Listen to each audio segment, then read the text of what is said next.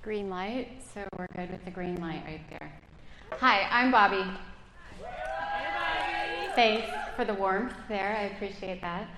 I am super excited to be here tonight and share with you all on the topic of conflict resolution. But first, I'm supposed to share maybe some fun facts about myself or who I am.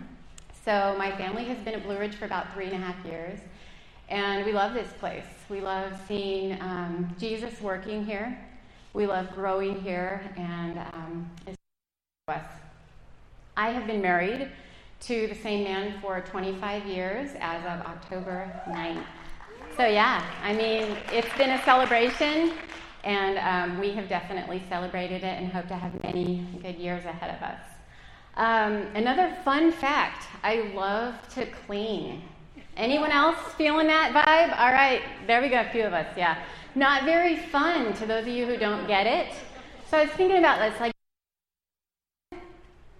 because when I sort through things, I think I'm sorting through things mentally at the same time. And there's something really cathartic about that. And I love helping my friends who are kind of not clean people do that. But if you're a hoarder, I love you, and we can be friends. So just to get that straight. I love to see things grow a lot. So we have dairy goats, and we have about 20 acres out toward Concord. I don't know if any of you know where that is. If you blink on your way to Appomattox, you'll miss it. But the dairy goats have kids every spring, and they're super fun. They develop personality. It's just a lot of fun to watch. I love to see things grow. I like to garden. The planting and the nurturing, like nurturing, I love that. And seeing things flourish. And there's also a great life lesson, so I'm a pretty meditative person. And being out in the garden, what you put into it is often what you get. But then you also have variables like weather. But seeing things grow is really rewarding to me. Ron and I, my husband and I, we have 12 children together. And I love that, like seeing them grow. It's the nurturing, it's the stages, it's even the hard times and getting through it, like we did that, and it's just life. It's such a great picture of how we are with Jesus, who God our Father is. And I think ultimately that's why I'm here. That's why I'm standing here. I can't say I necessarily love public speaking, but I love seeing God's truth go out into the hearts of all of us and me, all of us, because it changes us. We get to grow, and it's totally awesome.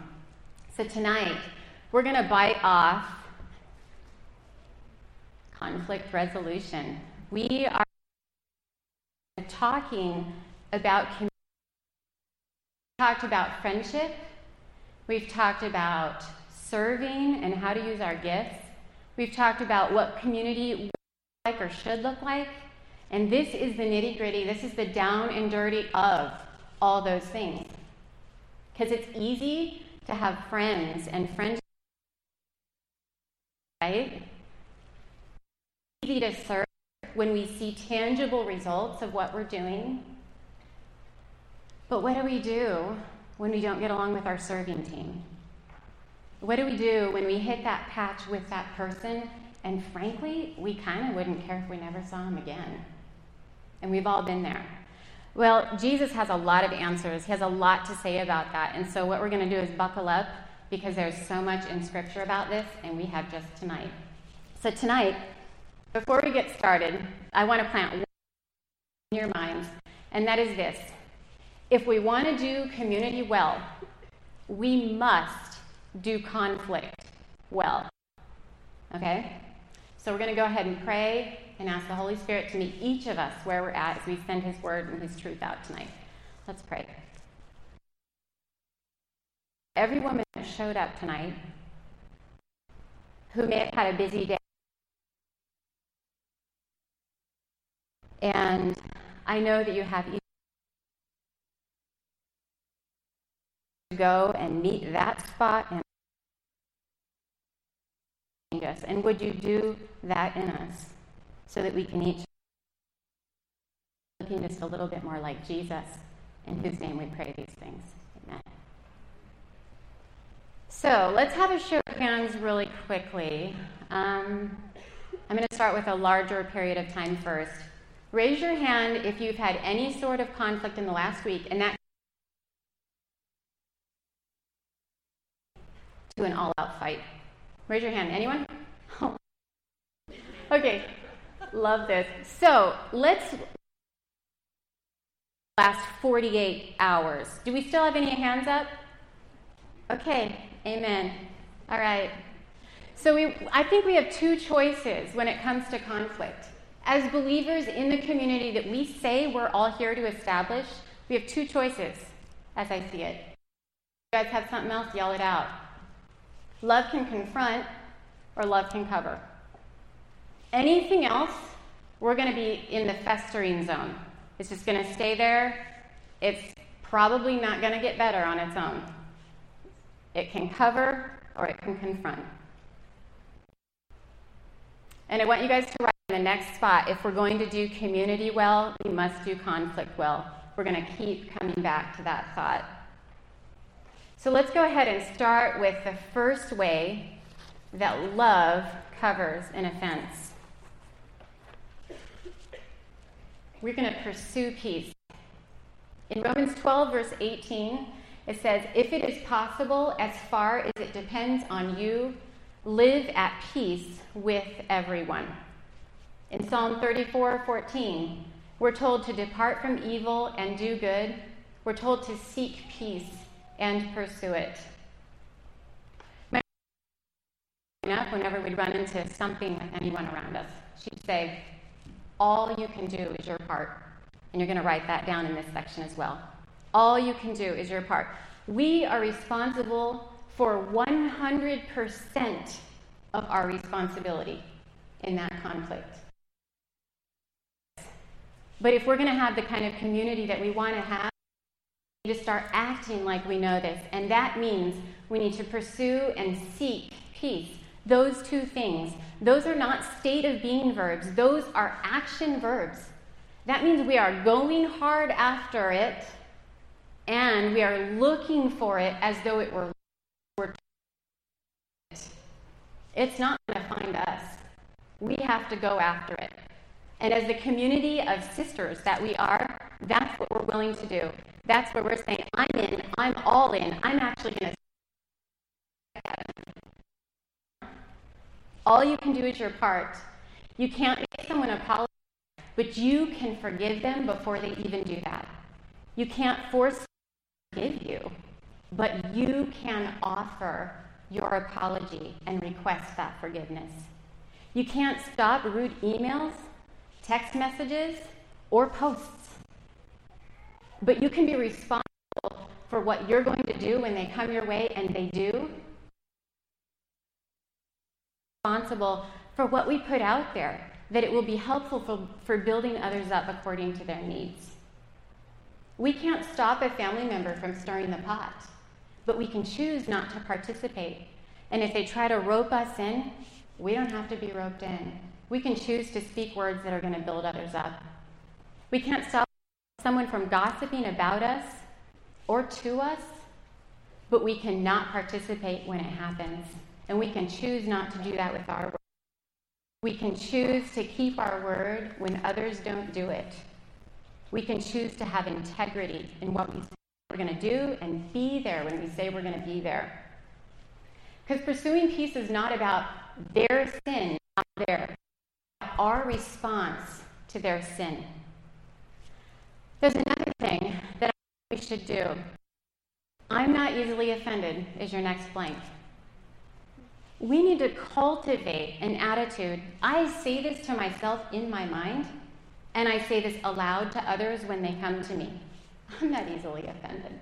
And the more I say that, and the more I think that, and the more I practice that, the more true it becomes. We need to be women who are not easily offended if we're going to be seeking and pursuing peace. Don't look for the ways to be offended. Proverbs 9. A person's wisdom yields patience. It is to one's glory to overlook an offense. In 1 Corinthians 13:5, we're told that love keeps no record of wrongs. Or as my husband so theologically puts it, water off a duck's back or shake it off and step up. I can't tell you how annoying that can be in the moment. And offense is to stop the gossip. Proverbs 17, that whoever would foster love covers over an offense, but whoever repeats the matter separates close friends. And in 26:20, we're told again that without wood, a fire goes out. Without gossip, a quarrel dies down. I think gossip is always going to make it worse. It will ruin friendships and it adds fuel to conflict. And yet so easily hurt when we're offended, we want to tell somebody. So earlier this year, in a relationship that I have, as I got to know this person, this couple better, I would appreciate their differences in kind of a verbal, does anyone else verbally process with my husband?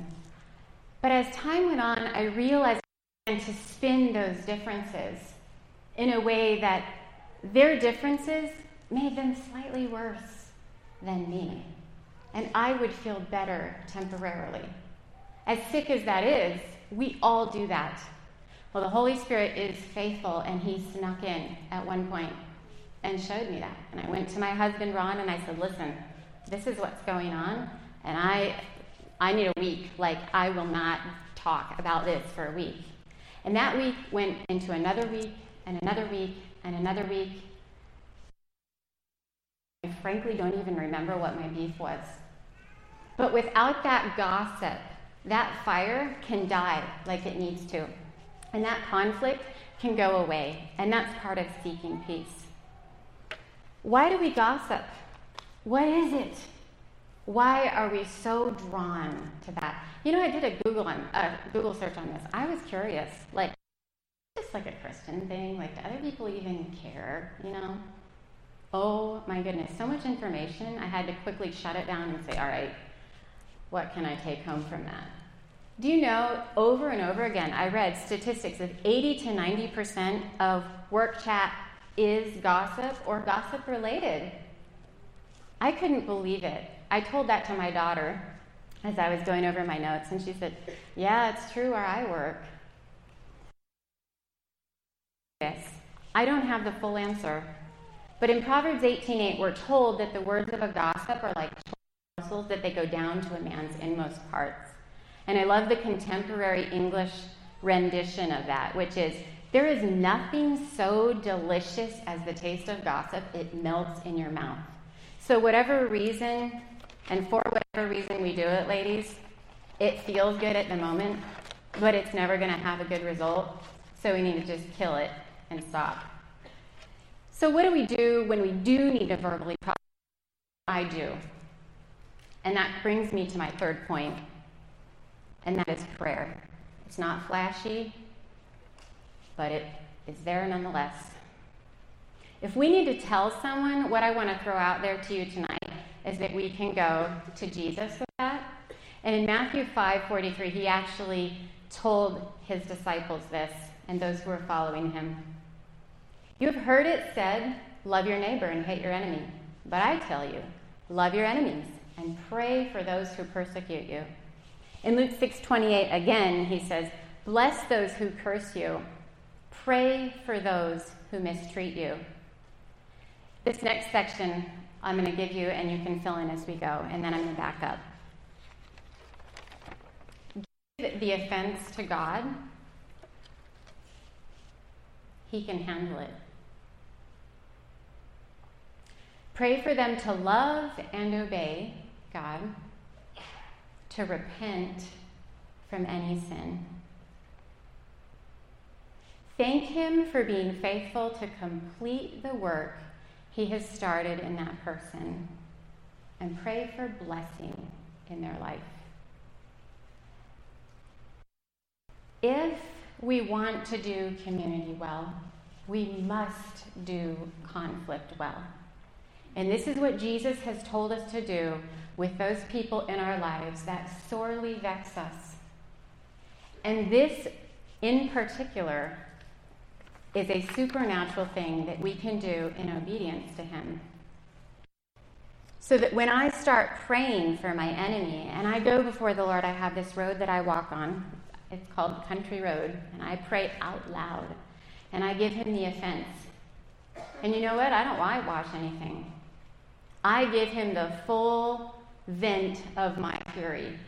And it's not, you know what? It's in my heart. Why would I try to patch that up and make it look really pretty before I presented it to him?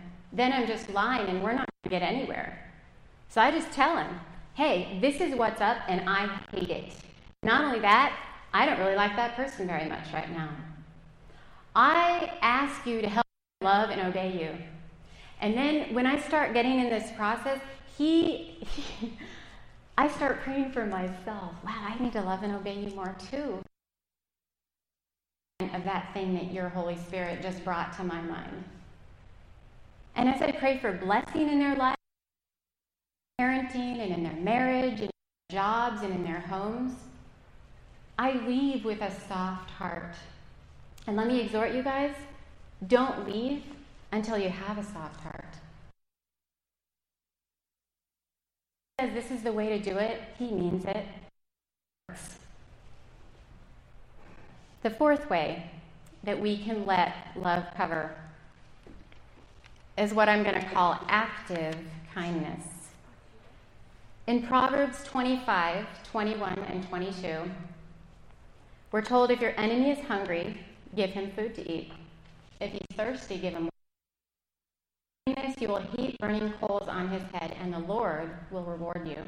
In 25:15, we're told through patience a ruler can be persuaded, and a gentle tongue can break a bone. Our retaliation as Christ followers, as a community that is trying to foster some sense and feeling of community, is to, once we're in that position of I'm not offended, overtly practice kindness and to use actual gentle words with that person. I have a story of this that happened while I was preparing these notes over the last couple of months. My husband and my 17-year-old son, Wesley, came into the kitchen one Saturday morning, and we started talking about our day and who was going to run where and who was going to do what. And before I knew it, my husband was saying, Wesley, that was very disrespectful. I don't like your attitude. And I watched my son just kind of like deer in the headlights sort of thing. Fast. Those misunderstandings, right? But I watched them work it out as best they could at the time. And that evening, when my husband reached into his bedside table to get his book and his book light, on top of that was a box of chocolate-covered cherries and a note from my 17-year-old son. And it said something to the effect of, Dear Dad, I think you're a great dad, and I love you so much, and I respect you, and I'm sorry if there was something I said or did that made you think otherwise. And my husband just sat there. And then he looked at me and he said, Wes is a lot more like Jesus than I am.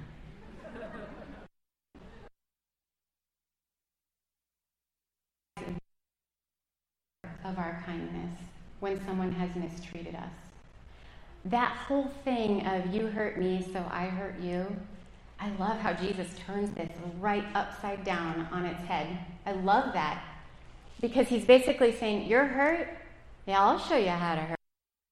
A bunch of kindness and it's going to burn their head like hot coals.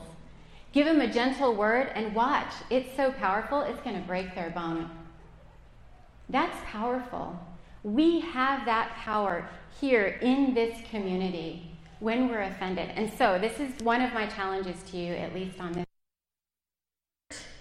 You're offended. Maybe you've been slighted or ignored or left out.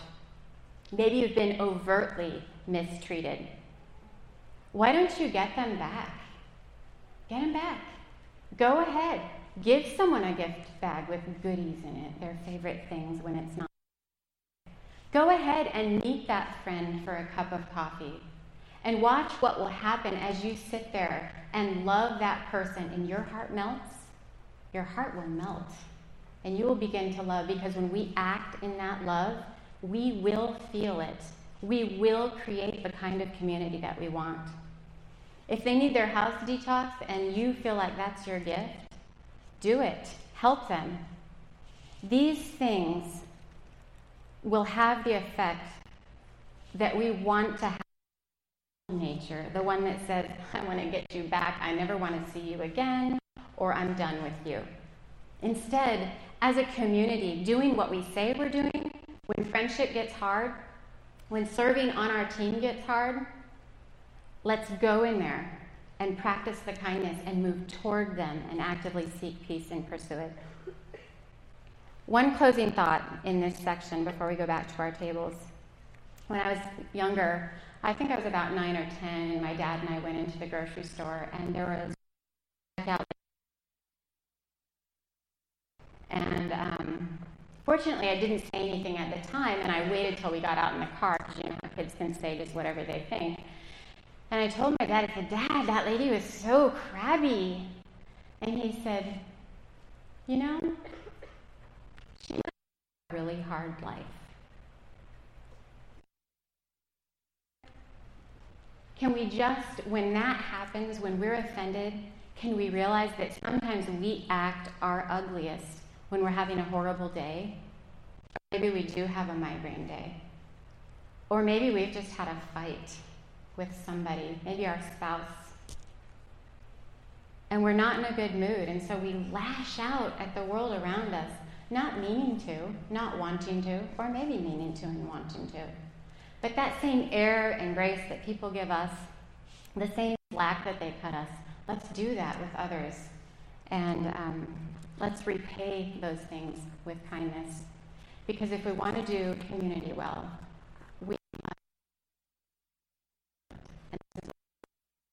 we're going to stop for a few minutes and slide for the questions that we're going to go over. We're going to have some things to discuss at our tables, and then we're going to come back and talk about how love confronts.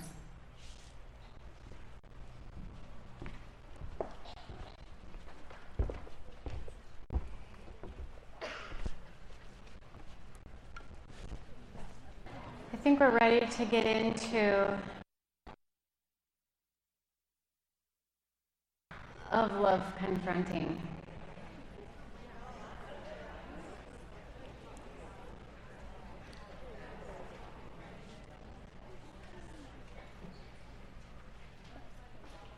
I have to say, my husband is a numbers guy.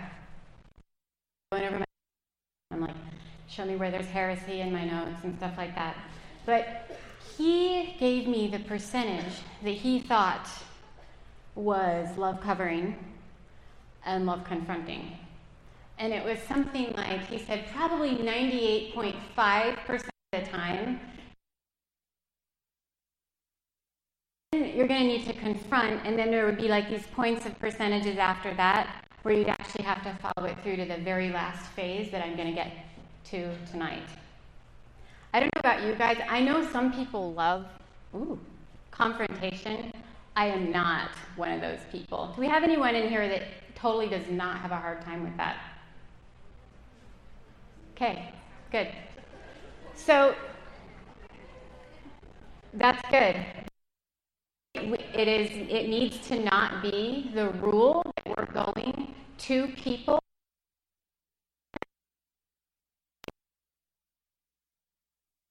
You're going to be able to rise to the occasion a lot easier. How do you know the difference that love cover and what we need? How do we know that love covers? If the sin has begun to characterize this person and it is breaking fellowship, community of believers, then it is something that must be dealt with confrontation. I'm going to read that again. If the sin has begun to characterize this person or it is breaking fellowship within the community of believers, something that must be dealt with. I think we can all agree that we would not appreciate it if someone confronted us every time we were offensive or said something that we shouldn't or did something that we shouldn't. We would, and we would all need confrontation. It would be the opposite of peace and the kind of to create. So I'm going to read something from Galatians 5:19. The acts of the sinful nature are obvious: sexual immorality, impurity, debauchery, idolatry, and witchcraft, hatred, discord, jealousy, fits of rage, selfish ambition, drunkenness, orgies, and the like. I warn you, as I did before, that those who live like this will not inherit the kingdom of God. I like how this is put. The acts of the sinful nature are obvious. This list right here is not a complete list of all the things that are against God's holiness. This is an example of those things. But there is something in us when we have the Holy Spirit in us that is going to say, that's obvious. It's obvious. It is breaking fellowship, and it is characterizing that person in such a way that all of a sudden they're not looking at Christ's follower, and we're beginning to question what's going on. In his goodness and generosity to us, God has given us a protocol, if you will, of exactly how we need to deal with this, and we don't need to guess.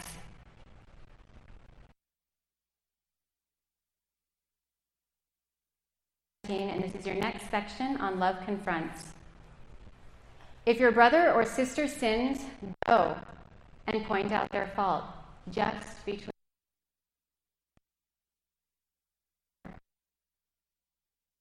that person that you are in conflict with. The next verse is, but if they will not listen, take one or two others along, so that the matter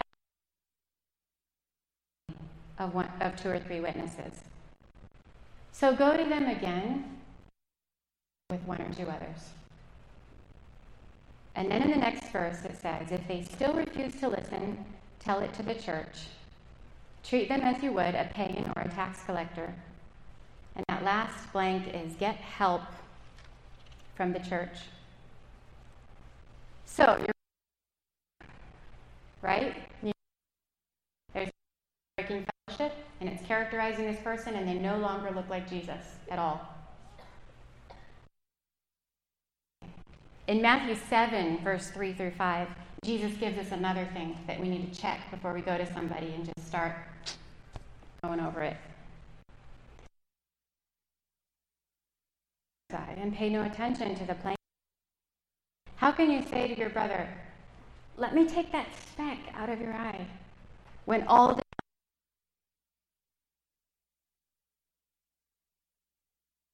speak out of your own eye, and then you will see clearly. What is it, and Crystal touched on this her first week when she was talking about community, what is it that they, outside this community, are always saying about us? That we need to get this community right. We need to get our conflict right. And Jesus himself says the same thing to us. Get the log out of your eye. You go picking on your brother's speck. So, yes, we need to deal with sin because it's characterizing someone and they don't look like Jesus. And our community is supposed to look like Jesus. And it's breaking fellowship and there is conflict. And that is getting in the way of our community as well. So once we've got that log out, we're going back to step 3 in the previous section and we're going to pray. And the Holy Spirit is faithful. And he will show you what you need to bring to the table. Then you go to your brother, you go to your sister, and you point out their fault just between the two of you. So what not to do? Call your mom, your sister, your best friend, and say, hey, I need you to pray for me because I gotta go talk to so-and-so because they have this sin, and this is what it is. You don't want to share it with your table or your group. Pray for me. I got to go confront so-and-so because they're in this sin. It's super bad. We don't want to do that. We don't want to even ask for prayer for that specific sin about that person. We don't want to call that person up in our eagerness to confront. And this is what removed my eagerness to confront, is doing this. And give them a piece of our mind. Wrong thing to do. I can speak from experience, and I hope you guys have that same experience, because it did a lot more damage than it did good. So you get the idea. It's just two of you. And it's that if they listen, you have won them over. And you going to that person is like this. I want to come to you and tell you this thing, but you know what? I have either neglected to come to you sooner, maybe I have protected with you, maybe I have not loved you enough and looked the other way for too long, and you know what? I'm done with that. I love you. I want to walk through this with you, because this is not pointing out sin, it's about restoring. It's about restoring. I love that word. Jesus is so generous to give us a contingency if that doesn't work. But if they will not listen, take one or two others along, so that in every matter may be established by the testimony of 2 or 3 witnesses. If you have gone to your friend and you said, hey, let me help you out of the ditch, and they don't listen to you, and they're still walking down that same path, and all you see ahead is destruction and breaking of fellowship within the community, you need to find one other godly women. Godly women. These are not people that are going to gossip with you. These are not people who are going to listen to you and say, no, I don't want to go do that. Don't go there and say, hey, let's go to this person. No, you need to find somebody. And Crystal said, I asked her, you can find someone in leadership here. They do not have to know that person to say, what you're basically doing is, we are agreeing that this should not be in our community. How can we help you? Come alongside you. Because that's what our community does when someone is in sin. We don't ostracize. We don't reject. We come alongside because we love each other. And we need to get really good at that. This is powerful. And Jesus gives us this directive because he loves us and because he knows that this will work because his Spirit is in it. If they refuse to listen, and this is the final step, tell it to the church. And if they refuse to listen even to the church, treat them as you would a pagan or a tax collector. Guys, this is hefty, and it's too hefty for me, but I do know something. When you're in over your head and you've taken your 1 or 2 buddies with you, guess what? You get to go to the leadership of this church or whichever church you attend, and you can say, you know what? I need help restoring this person. Would you help me? Because when they have agreed to be a part of, and God has given them the wisdom to help you get through that. And you know what you're basically doing? As we bear one another's burdens in the community of believers, that backpack that we have where we've said, come on, I want to shoulder, we get to set it down and say, hey, can you help carry that for a while? That's safety for us. Jesus says this is what you need to do, and this is the order in which you need to do it. It is a good way, but it takes. I've had to do this, and I'm going to share with you guys a part of my story. It is a long one, and so I'm not going to give you the long version. Share this part of my story. In my own marriage, after about 10 to 12 years of being married to my husband, Ron, whom I love like crazy, who's a wonderful, godly man, we had discussions at some point, and it came out that there was pornography in our marriage. Not on my part, but on his. I can't tell you guys.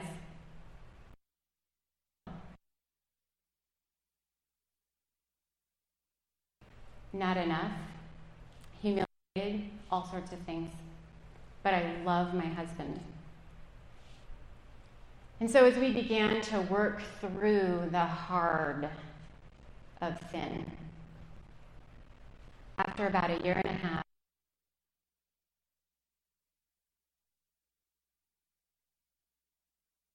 and it's like this minute stood still in time as I plunged it in, the Holy Spirit for Matthew 18 in your marriage. And I was like,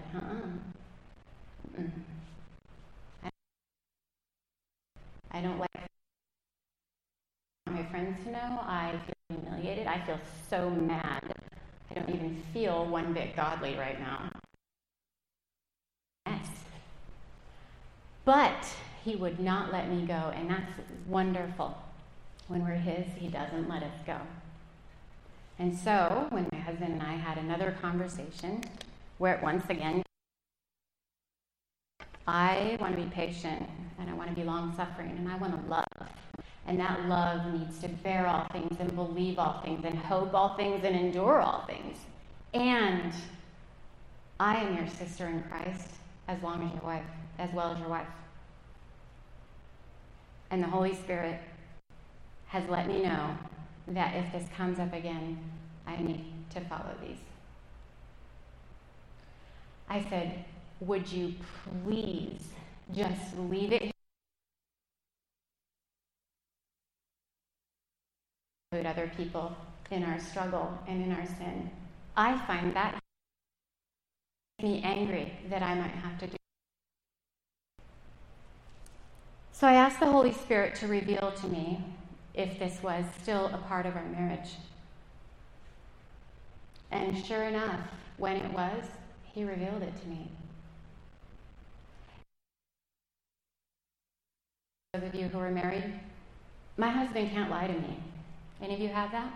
In fact, very few people can lie to me. Some of us just have that.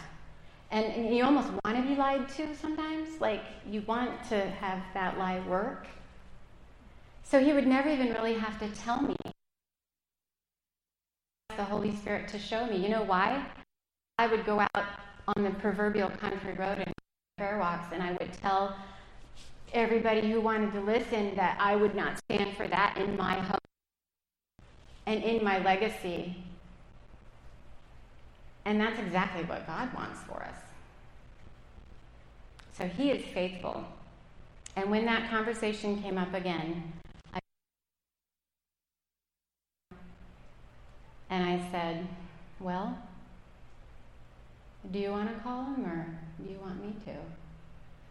And so we called two of our closest friends, who it just so happened were elders of our church at the time. With the help of those men who loved us, they helped pull my husband out of that pit. And I can say that was what was not a part of our marriage before that time and was during that time is no longer a part of my marriage. This works. Are we willing to obey? Hard place to go to that spot of confronting out there in public where we don't want to be. And I say yes. If Jesus says this, it works. Everything I tried, anyways.